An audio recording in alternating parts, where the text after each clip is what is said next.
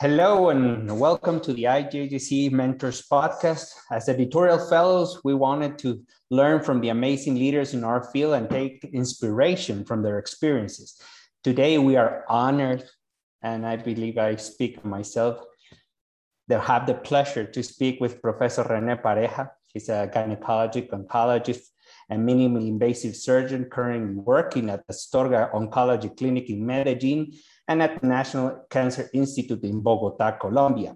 He's an associate editor of the International Journal of Gynecological Cancer, and he's a council member of the International Gynecological Cancer Society.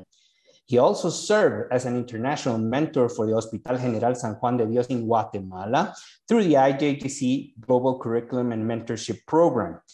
And with me today is Emma from Australia, Ceci from Argentina, Sarah from Germany, Natalia from Spain, Arthur from Taiwan, and I am Eric Estrada from Guatemala. Thank you for joining us, Professor Pareja. And now I give the word to Natalia Rodriguez, who is going to start this great opportunity of having you here and ask you personally the questions that we would like to highlight from your life and your experience. Thank you for this kind invitation, guys. Thank you, Eric, for the nice presentation. So I have some questions for you, Rene. So the first one is, what led you to Gyn-Onc? And could you still choose this specialty? The mandatory question. I started residency in obstetrics and gynecology as all of us, because we love the mother, the fetus, the gestation process. But early in second year, I started to see gynecology procedures, just gynecological ones. And I made an elective rotation with a gynecologist-oncologist here in Medellín. And the first time I saw a pelvic lymphadenectomy, I said to myself, I want to do that. I like how the surgeon can see everything, the anatomy, the retroperitoneum. When I saw my first para-aortic lymph nodization, and I remember what has up to the inferior mesenteric artery, I was amazed. How clear is the anatomy, how careful was the surgeon, the exposure of the field. You can see every single structure in the female pelvic anatomy. I was mesmerized about that. And I promised me to become, if I can, in a gynecologic oncology surgeon, because it does require the most precise knowledge of the anatomy and the surgical relationships. And I love that. It's as reading a book, another book, even better, but live. So that was the reason. First, the anatomy. Second, how you can change the stories of the patients, how you can avoid deaths, how you can produce delays in relapses, how you can cure. And third, the relationship that you can establish with your patients, how close you can establish relations, how you can comfort to walk with the patient along the way, along the disease, sometimes to cure, sometimes to death. I love that part, because a gynecologic-oncology patient is a patient for the whole life of a specialist. And I love that. Okay. Thank you. Thank you. Natalia, of course, my decision would be the same, always and ever and ever. Actually, that happened to me as well when I was in my first year of the residency, when I saw Luis Chiva in a presentation, like exenteration or something like this, and I remember me like, I want to be like him in the near future. So So thank you. I have two more questions. The second question is, what have been the most exciting moments in your career? I have many. I remember many. The first one, of course, is when I was accepted as a fellow at Instituto Nacional de Cancerología. Was the starting point. Second, when I visited by 3 months, I spent 3 months with Pedro Ramirez in 2008, and definitively that visit changed my life, changed the view that I had about my specialty. And then few other moments, such as my first radical trachelectomy, the born of the first baby after a successful radical trachelectomy, the first uterine transposition, lab trial, and the success surrounding it, the recognition that recently IGCS gave me for the work that I've done in Latin America. Good stories, good results, good outcomes for some patients. This is a specialty that will give you many, many special moments. That's true. That's true. So my last question is, what was the worst moment in your career, and how did you overcome? Yeah, thanks for asking. Being a gynecologic oncologist in Latin America is different to being a gynecologic oncologist in the United States or in Europe. When you finish your training, the other day you can get an appointment in a safe place with the best technology, with good partners. In Latin America, it's pretty difficult. And my worst moment was when we were fired from my work at IDC in Medellín, Colombia, after 13 years working for that company. There was an administrator, and after a re-engineering process, they defined to fire 25 surgical oncologists.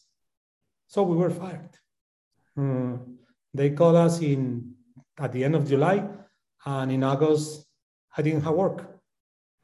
From 25 that were fired, 21 came back to the institution and remained there working under their terms. And 4 of us remained outside the institution. And it was a great opportunity to speak with myself. It was a huge hit to my ego, because as a surgeon, we consider ourselves as special people, some kind of gifted people. And that's wrong. We are just people working for the woman. So we have skills, we can operate, we can do research, we can do some things, but we're not special. We are just people with a commitment, and our commitment is to take care of the women. I spent time reading, jogging, spend time with my family, with my wife. I started to work less surgeries, less office, but started to do more research, more writing papers, more review, more networking, more collaboration, attending more academical activities, meetings, etc. And at the end, I grew up. I think I grew up. My career also grew up, not working there, working in another places. And I learned that the question is not why this happened to me. The question is for what? For what person you had to be after this experience. This is one of my worst moments in my life as a gynecological oncology, and I have overcome it as I explained. Thank you. Thank you, Rene. Thank you for your answers. My pleasure. I think the next one is going to be Edma. Or sorry, Sarah. Sarah is not here. No, it's going to be Arthur. Arthur is going to take over Sarah's question. Hi, Professor Pareja. It's my honor to be here to have these to ask these questions to you. So I've got a few, and the first one is: if you had a time machine, where in the past would you travel, and what would you change? Another mandatory questions. Arthur, I'll appreciate if you can call me just Rene, not Professor. This is a very informal space. No worries at all. Just call me Rene. Try to do it, and that's it. And okay.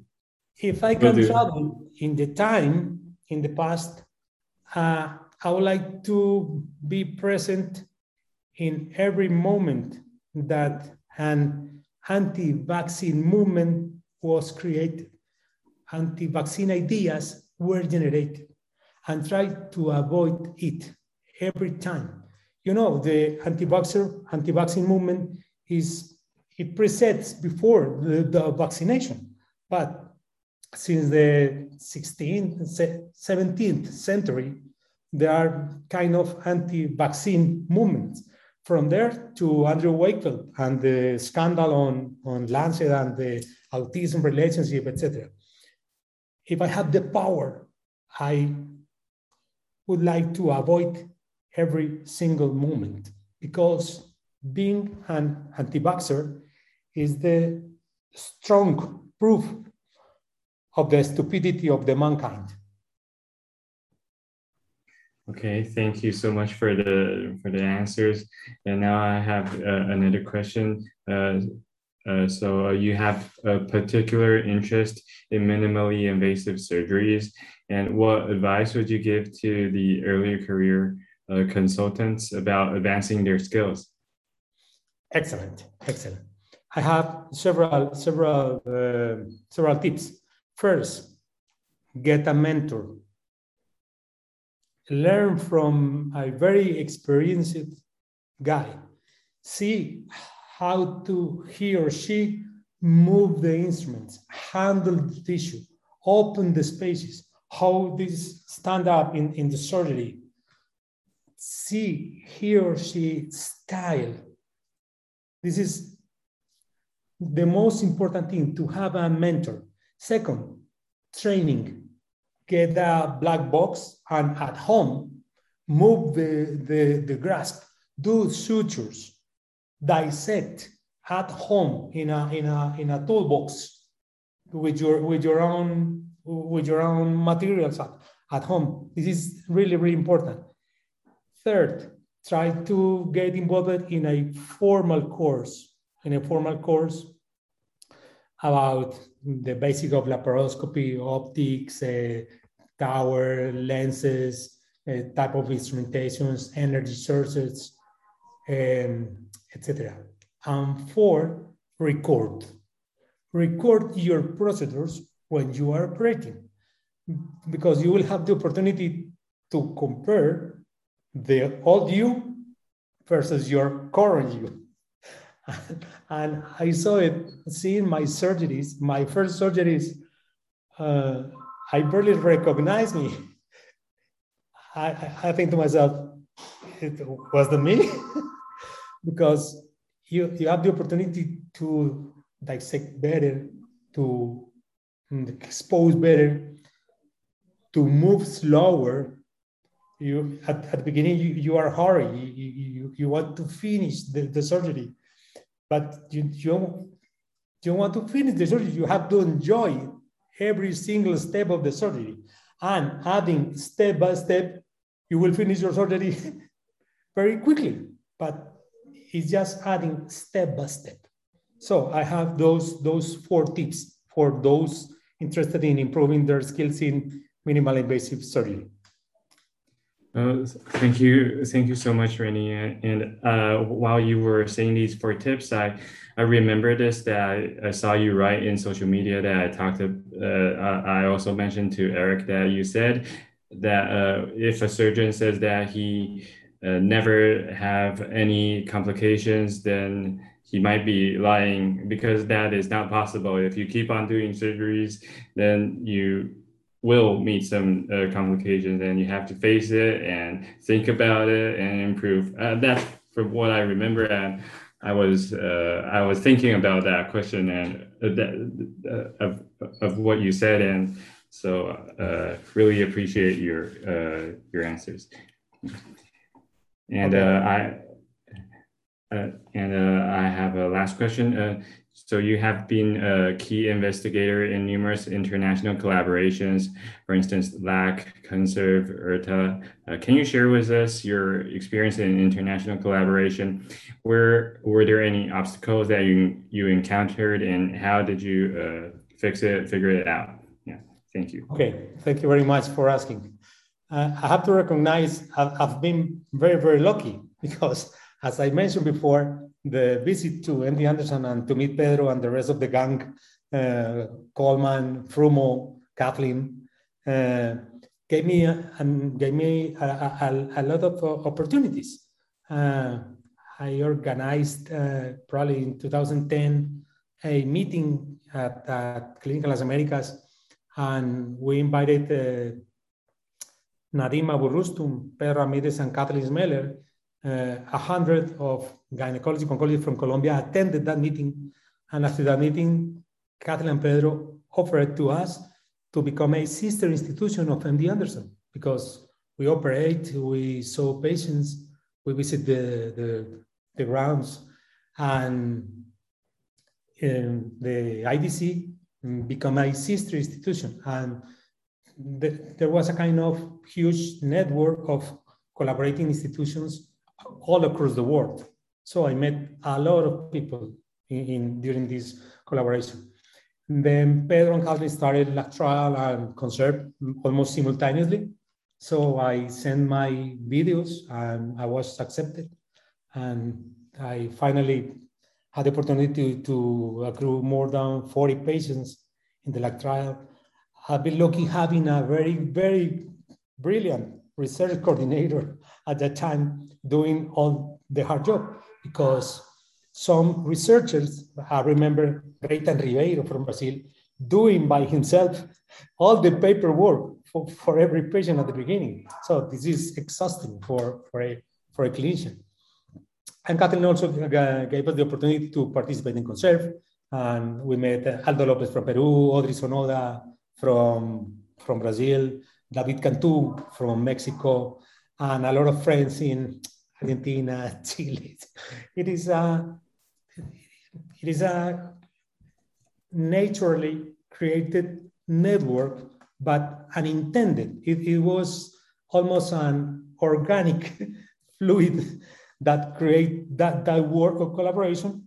So we started to accrue patients across Latin America for all those trials. Same for IRTA. I remember the origin of IRTA was the afternoon after the presentation, the Pedro's presentation of LAC trial in New Orleans.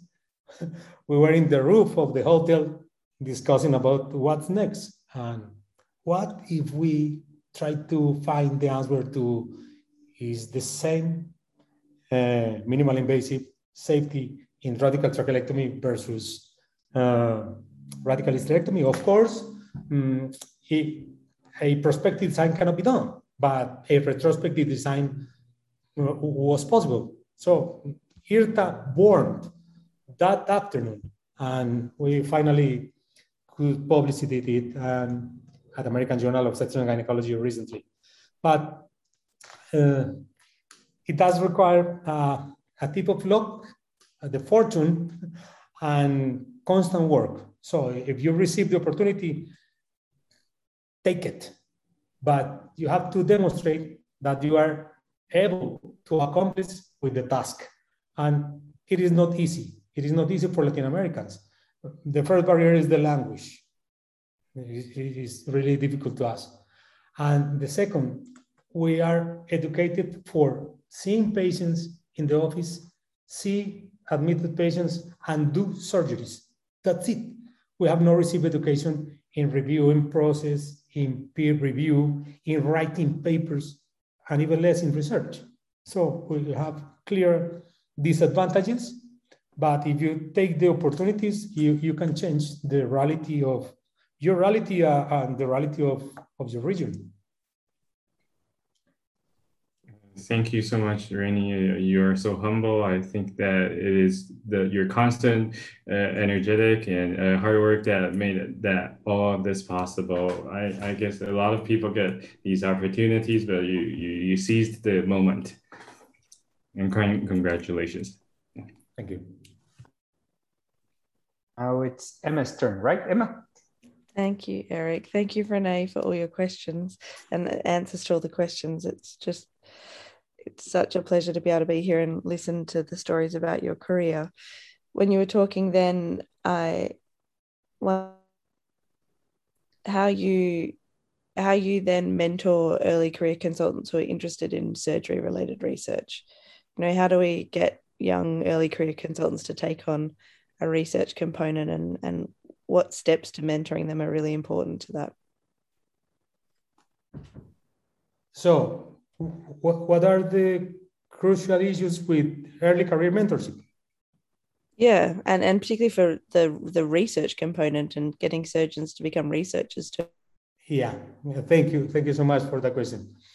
In my career, I tried to provide my mentees with the professor or the mentor that I never had. So I learned during the process, and now my mentees, the first thing that they need to do is to review papers. So I have a kind of lab. I have a file of all papers submitted to journals, very bad ones, other better papers, and I send those papers to them, and I gave them 2 weeks for receiving their comments. This is the first test. In the first test, I lost 90% of the interested people because they usually think that is an easy process, and they send me a review of 4 lines, 10 lines, and that's not possible. So the process usually stops in that point. With the 10%, I start to get more opportunities, writing a protocol, including in an open research project, doing a systematic literature review. Please collect me those 5-6 papers and give me a table because I need it for that thing, etc.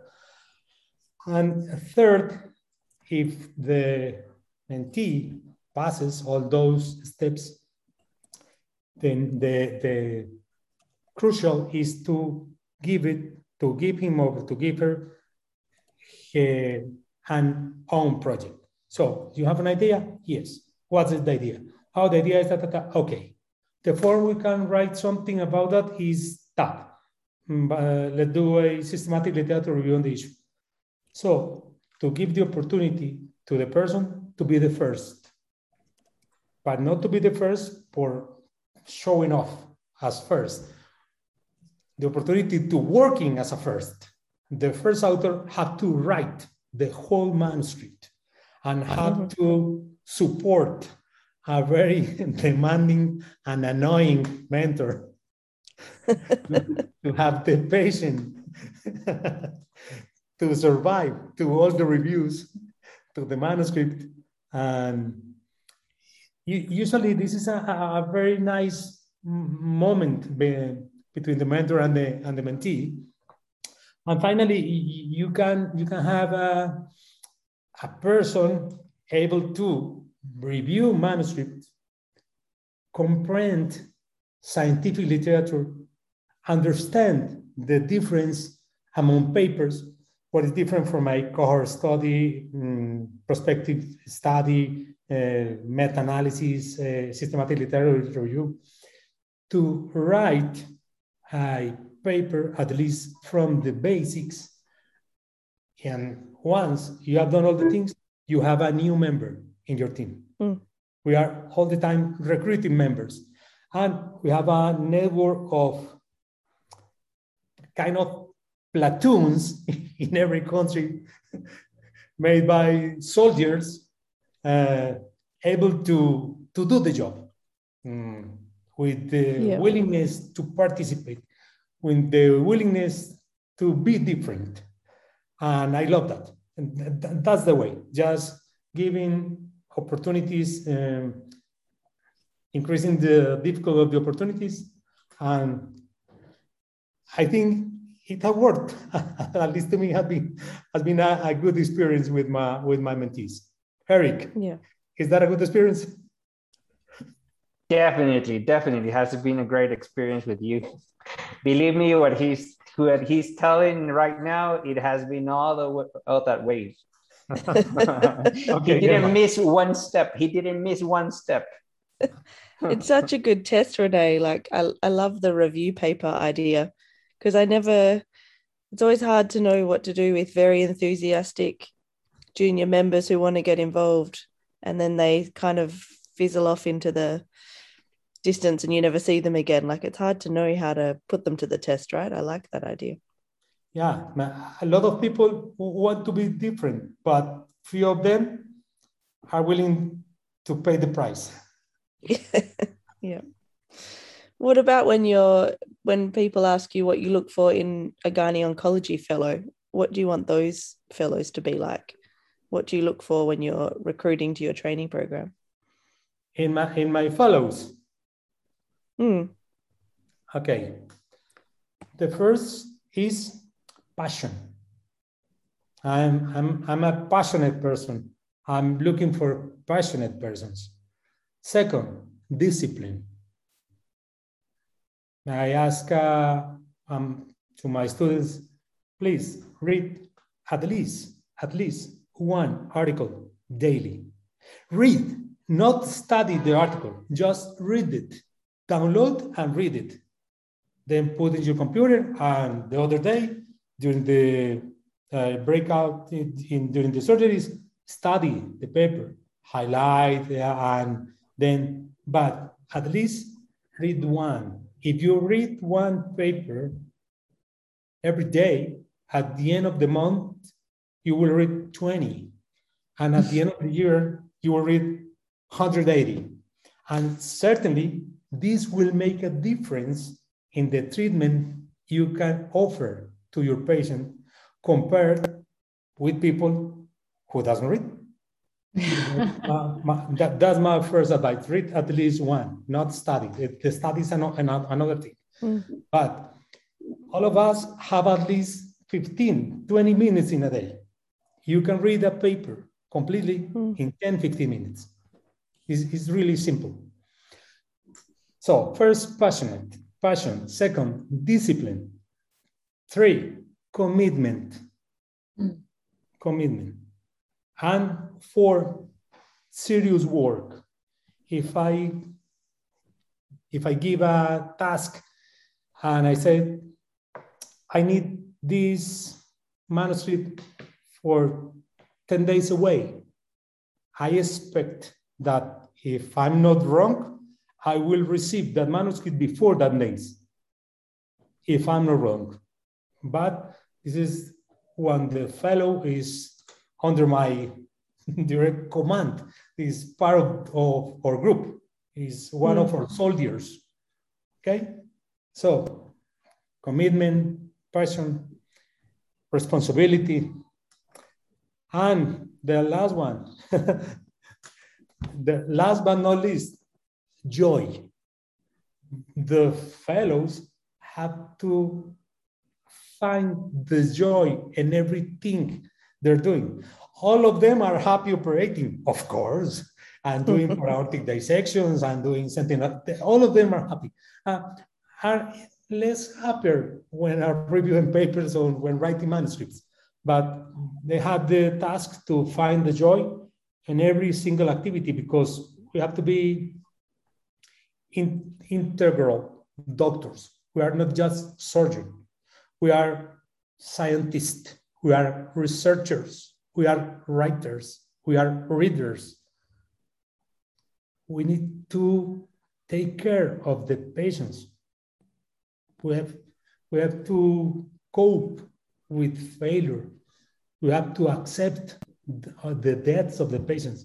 So you are not just one thing. Gynecologic oncology is a sum of a lot of things that added can contribute in creating a great professional, a great choice for the patients.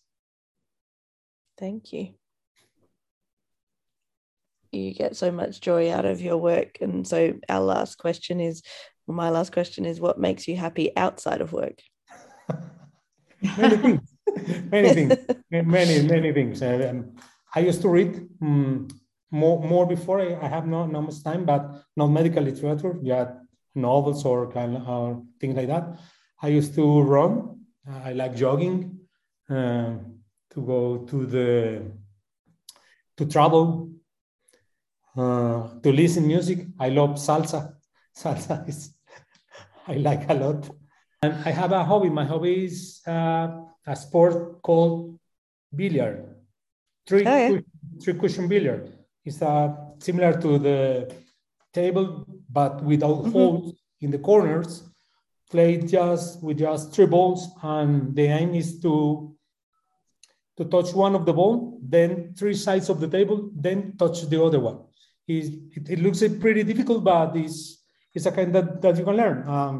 I'm playing that sport since I was a teenager, and I used to play at least 2 or 3 times a week because it makes me really, really happy.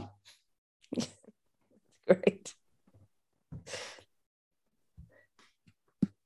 And now into Ceci, right? Yes, thank you. I love the salsa part. Rene, I really thank you for being here with us today. I know you say you don't deserve it, but for us it's an honor. And we thought this podcast would be super, super interesting, as you are a representative of Latin America for us. So it is, well, we thought you will give us a different point of view of what we are used to hear in other meetings. So thank you really much for this meeting.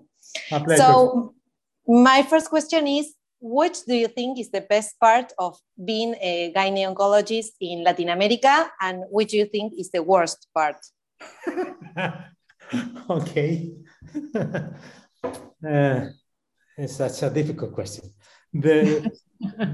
I think the best part is, according to our nature, to way of doing the things, we establish relationships very easy. And being a gynecologic oncologist in Latin America is the opportunity to have a lot of friends among the other gynecologic oncology anesthesiologists from other cities, from other countries, to establish networks. And it is amazing because the English word networking in Latin American language is friendship. So we are all friends. I have a lot of friends in Argentina. You know, Ceci, Julian. But I cannot mention because I'm afraid to miss any person. But we all have friends in Argentina, Chile, Mexico, Peru, Guatemala, Ecuador, Venezuela. So when you organize the meetings, you see the same face, and when writing papers, you see the same face, the same names. And in the opposition of what happened in Argentina or in Colombia many years ago, where the gynecologic oncology or the surgeons were almost enemies, now we act in Latin America as a family. And as I said before, this was a natural phenomenon. We have a WhatsApp chat with almost 180 people from from all across Latin America. And I used to say, we are not a group, we are a movement, we are a living movement, because you can see the transformation happening in Argentina, in Chile, in Brazil. Just think in Brazil, what happened in gynecological oncology in Brazil in the last 10 years under the leadership of Audrey Sonoda, Reitan Ribeiro, Glauco Baiocchi, Renato Moretti, Ricardo Dos Reis. A lot of people doing serious work, but without any ambition to be different, to collaborate. They are not looking for the hotspots. They are not looking for being recognized. They are looking for doing their job in a better way. I think that is true. So this is important, and this is the most remarkable positive aspect of being a gynecological oncologist in Latin America. Now, the dark side. Unfortunately, as I said before, it's different to being a gynecological oncologist in the United States, because you finish and you will probably have a job the next week. In Latin America, most of the gynecological oncologists have to do obstetrics and to attend deliveries.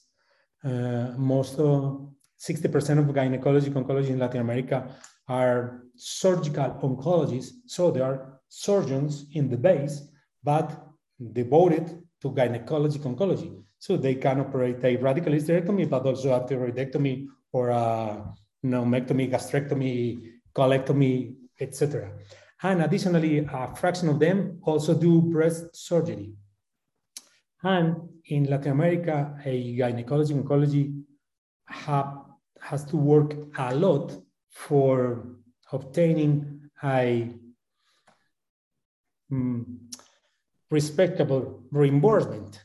So the reimbursement rate for the amount of work in Latin America is pretty different to Europe or to United States, Canada. And there is a high load of patients and huge amount of surgeries, not always done under the best environment. And there's no time for review and papers, no time for studying, for reading, and even less for writing. So it is rare in Latin America to find a person that can write or that can participate in relevant projects in our field. So that's the worst part. The gynecological oncology is not recognized as an official specialty in any country but Mexico.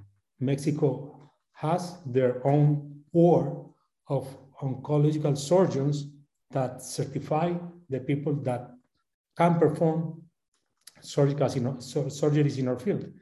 But for the rest of the countries, there is no formal recognition. So any general gynecologist can operate any kind of tumors. And that is difficult. Yeah, thank you very much, Rene. See, that's why we really believe this is a great opportunity, this editorial fellowship and this kind of post-degree training, as we don't have here. We have fellowships to be a gynecology oncology, but we don't have the training, and they don't give us the time to research and read and write.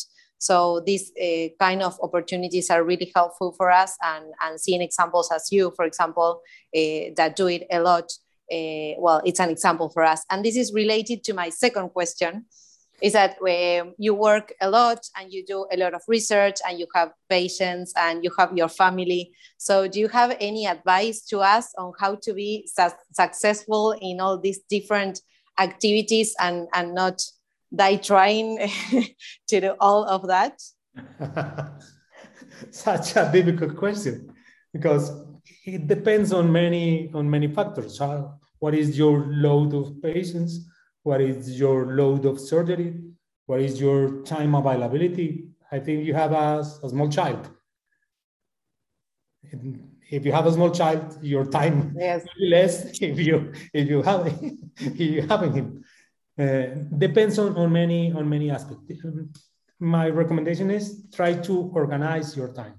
So there is a sacred time for you. And for me, it was 9 to 11 during a lot of years. From 9 to 11, I was dedicated to reading papers, to study. Probably the first 10, 15 years of my career. At the end, this time was less, and try to find time during the surgeries, during the lunch time, weekends. Unfortunately, family time had to be sacrificed sometimes.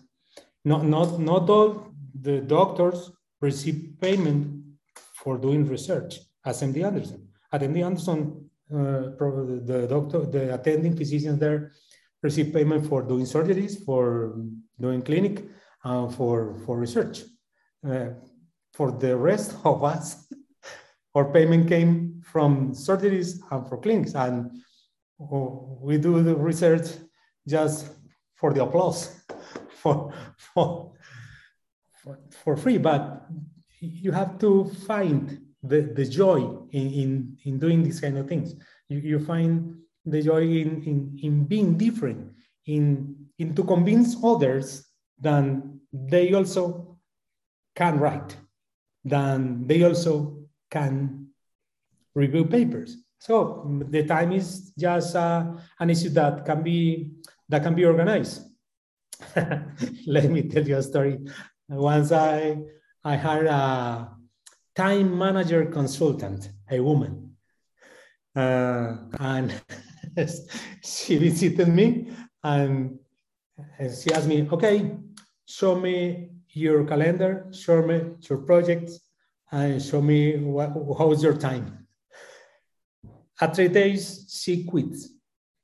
She quit the job because she said me something like, it is impossible. This is not real. So how you can do all those things?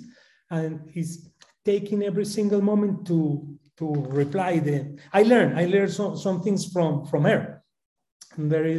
For example, if you receive an email and you can solve it in less than 5 minutes, solve it right now. If you are not interested, delete it right now. Avoid noise in your brain. If not interested, delete.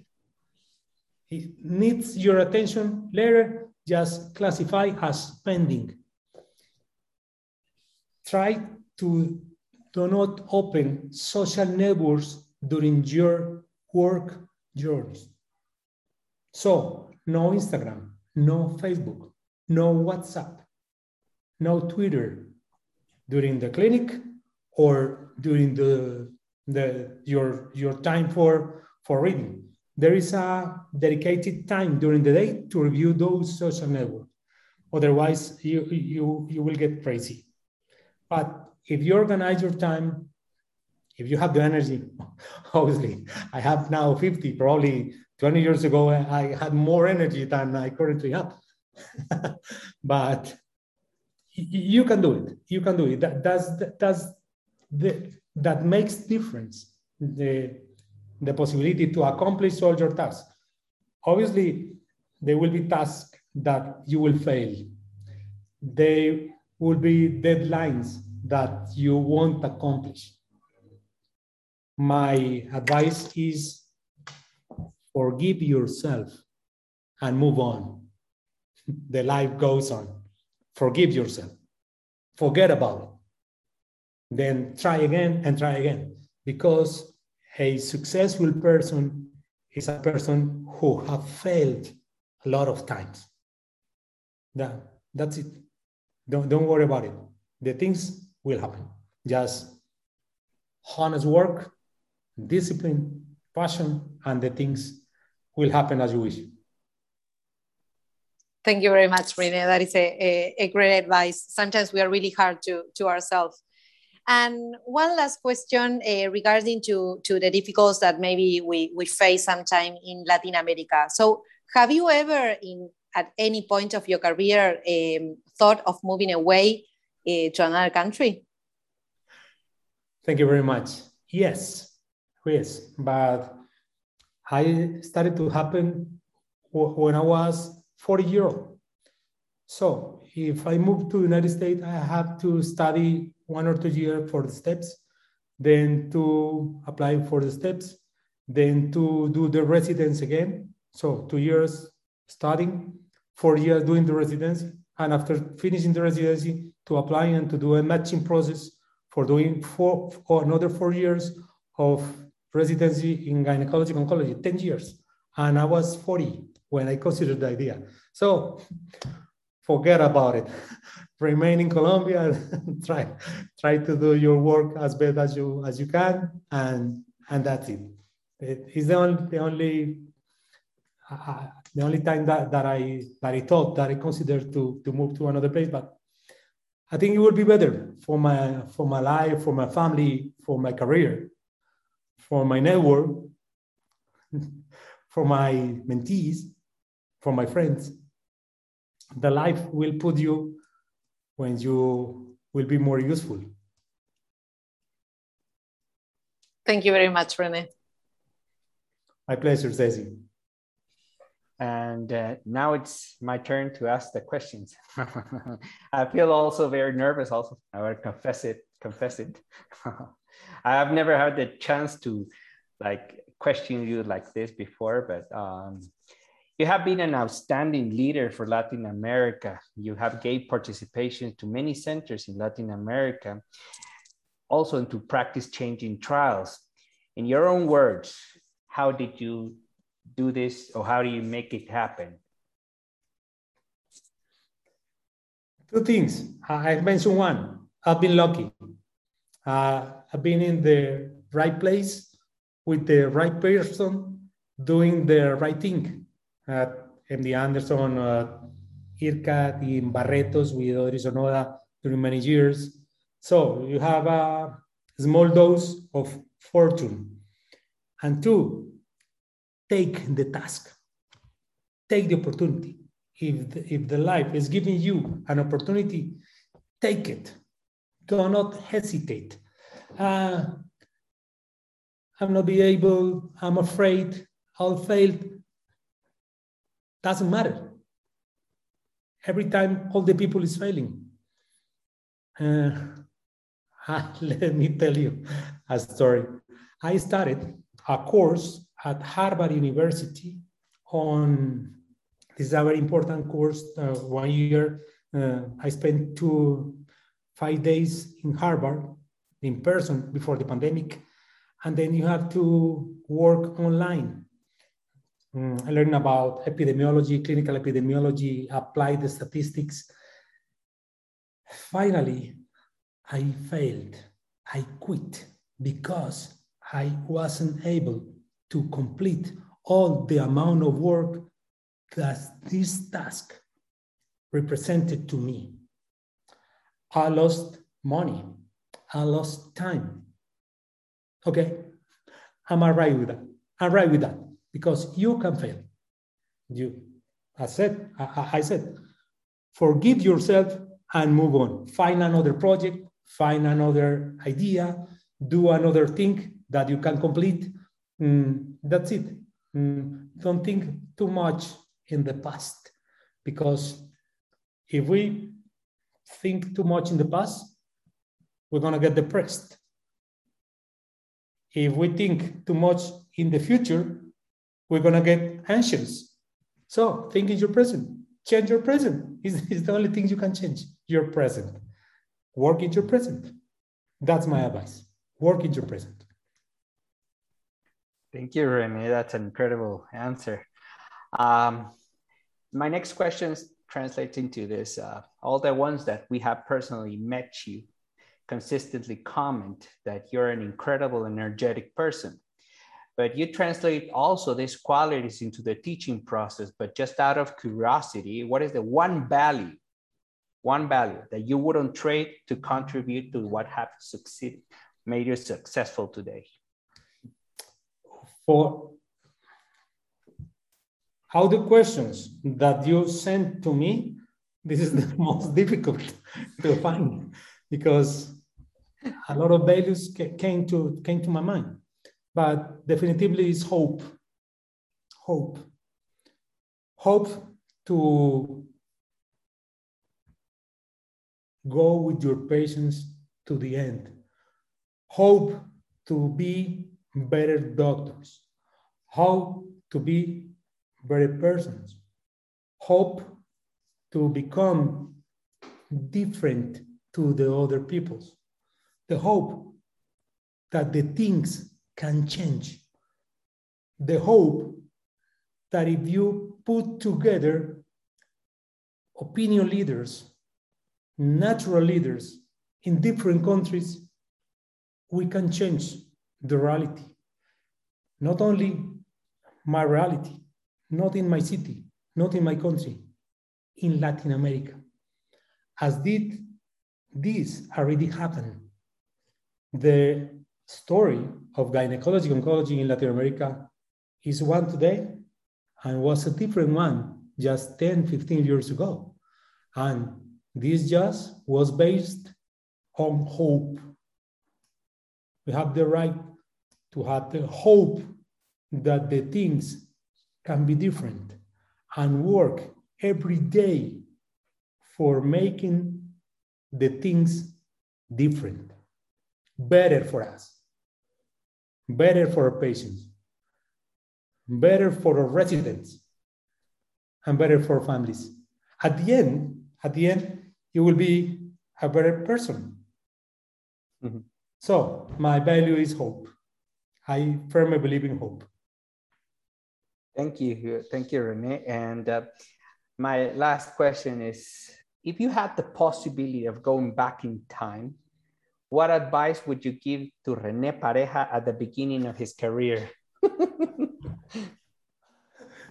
Get calm, baby. Get calm. Okay. At the beginning, I was a kind of train, flashlight. Wanted to finish everything quick and to absorb all the knowledge. No, my advice, it will be get calm. Okay, thank you. That's a really honest answer. Well, we'd like to thank you very much for your time, and we also want to be respectful of your time also. And on behalf of all the fellows, we'd like to thank you very much for the honest answers and for the knowledge that you have transmitted us today. And we are very pleased to have you in this moment. Thank you very much, guys. Thank you very much. My last word is an invitation to all of you. You were editorial fellowships. All of you have learned during those months. Please give it to another people. Give it to your residents. Give always, because the knowledge has no honor. You have the commitment to give freely all the knowledge that you already have. My last advice. Thank you very much, my dear friends.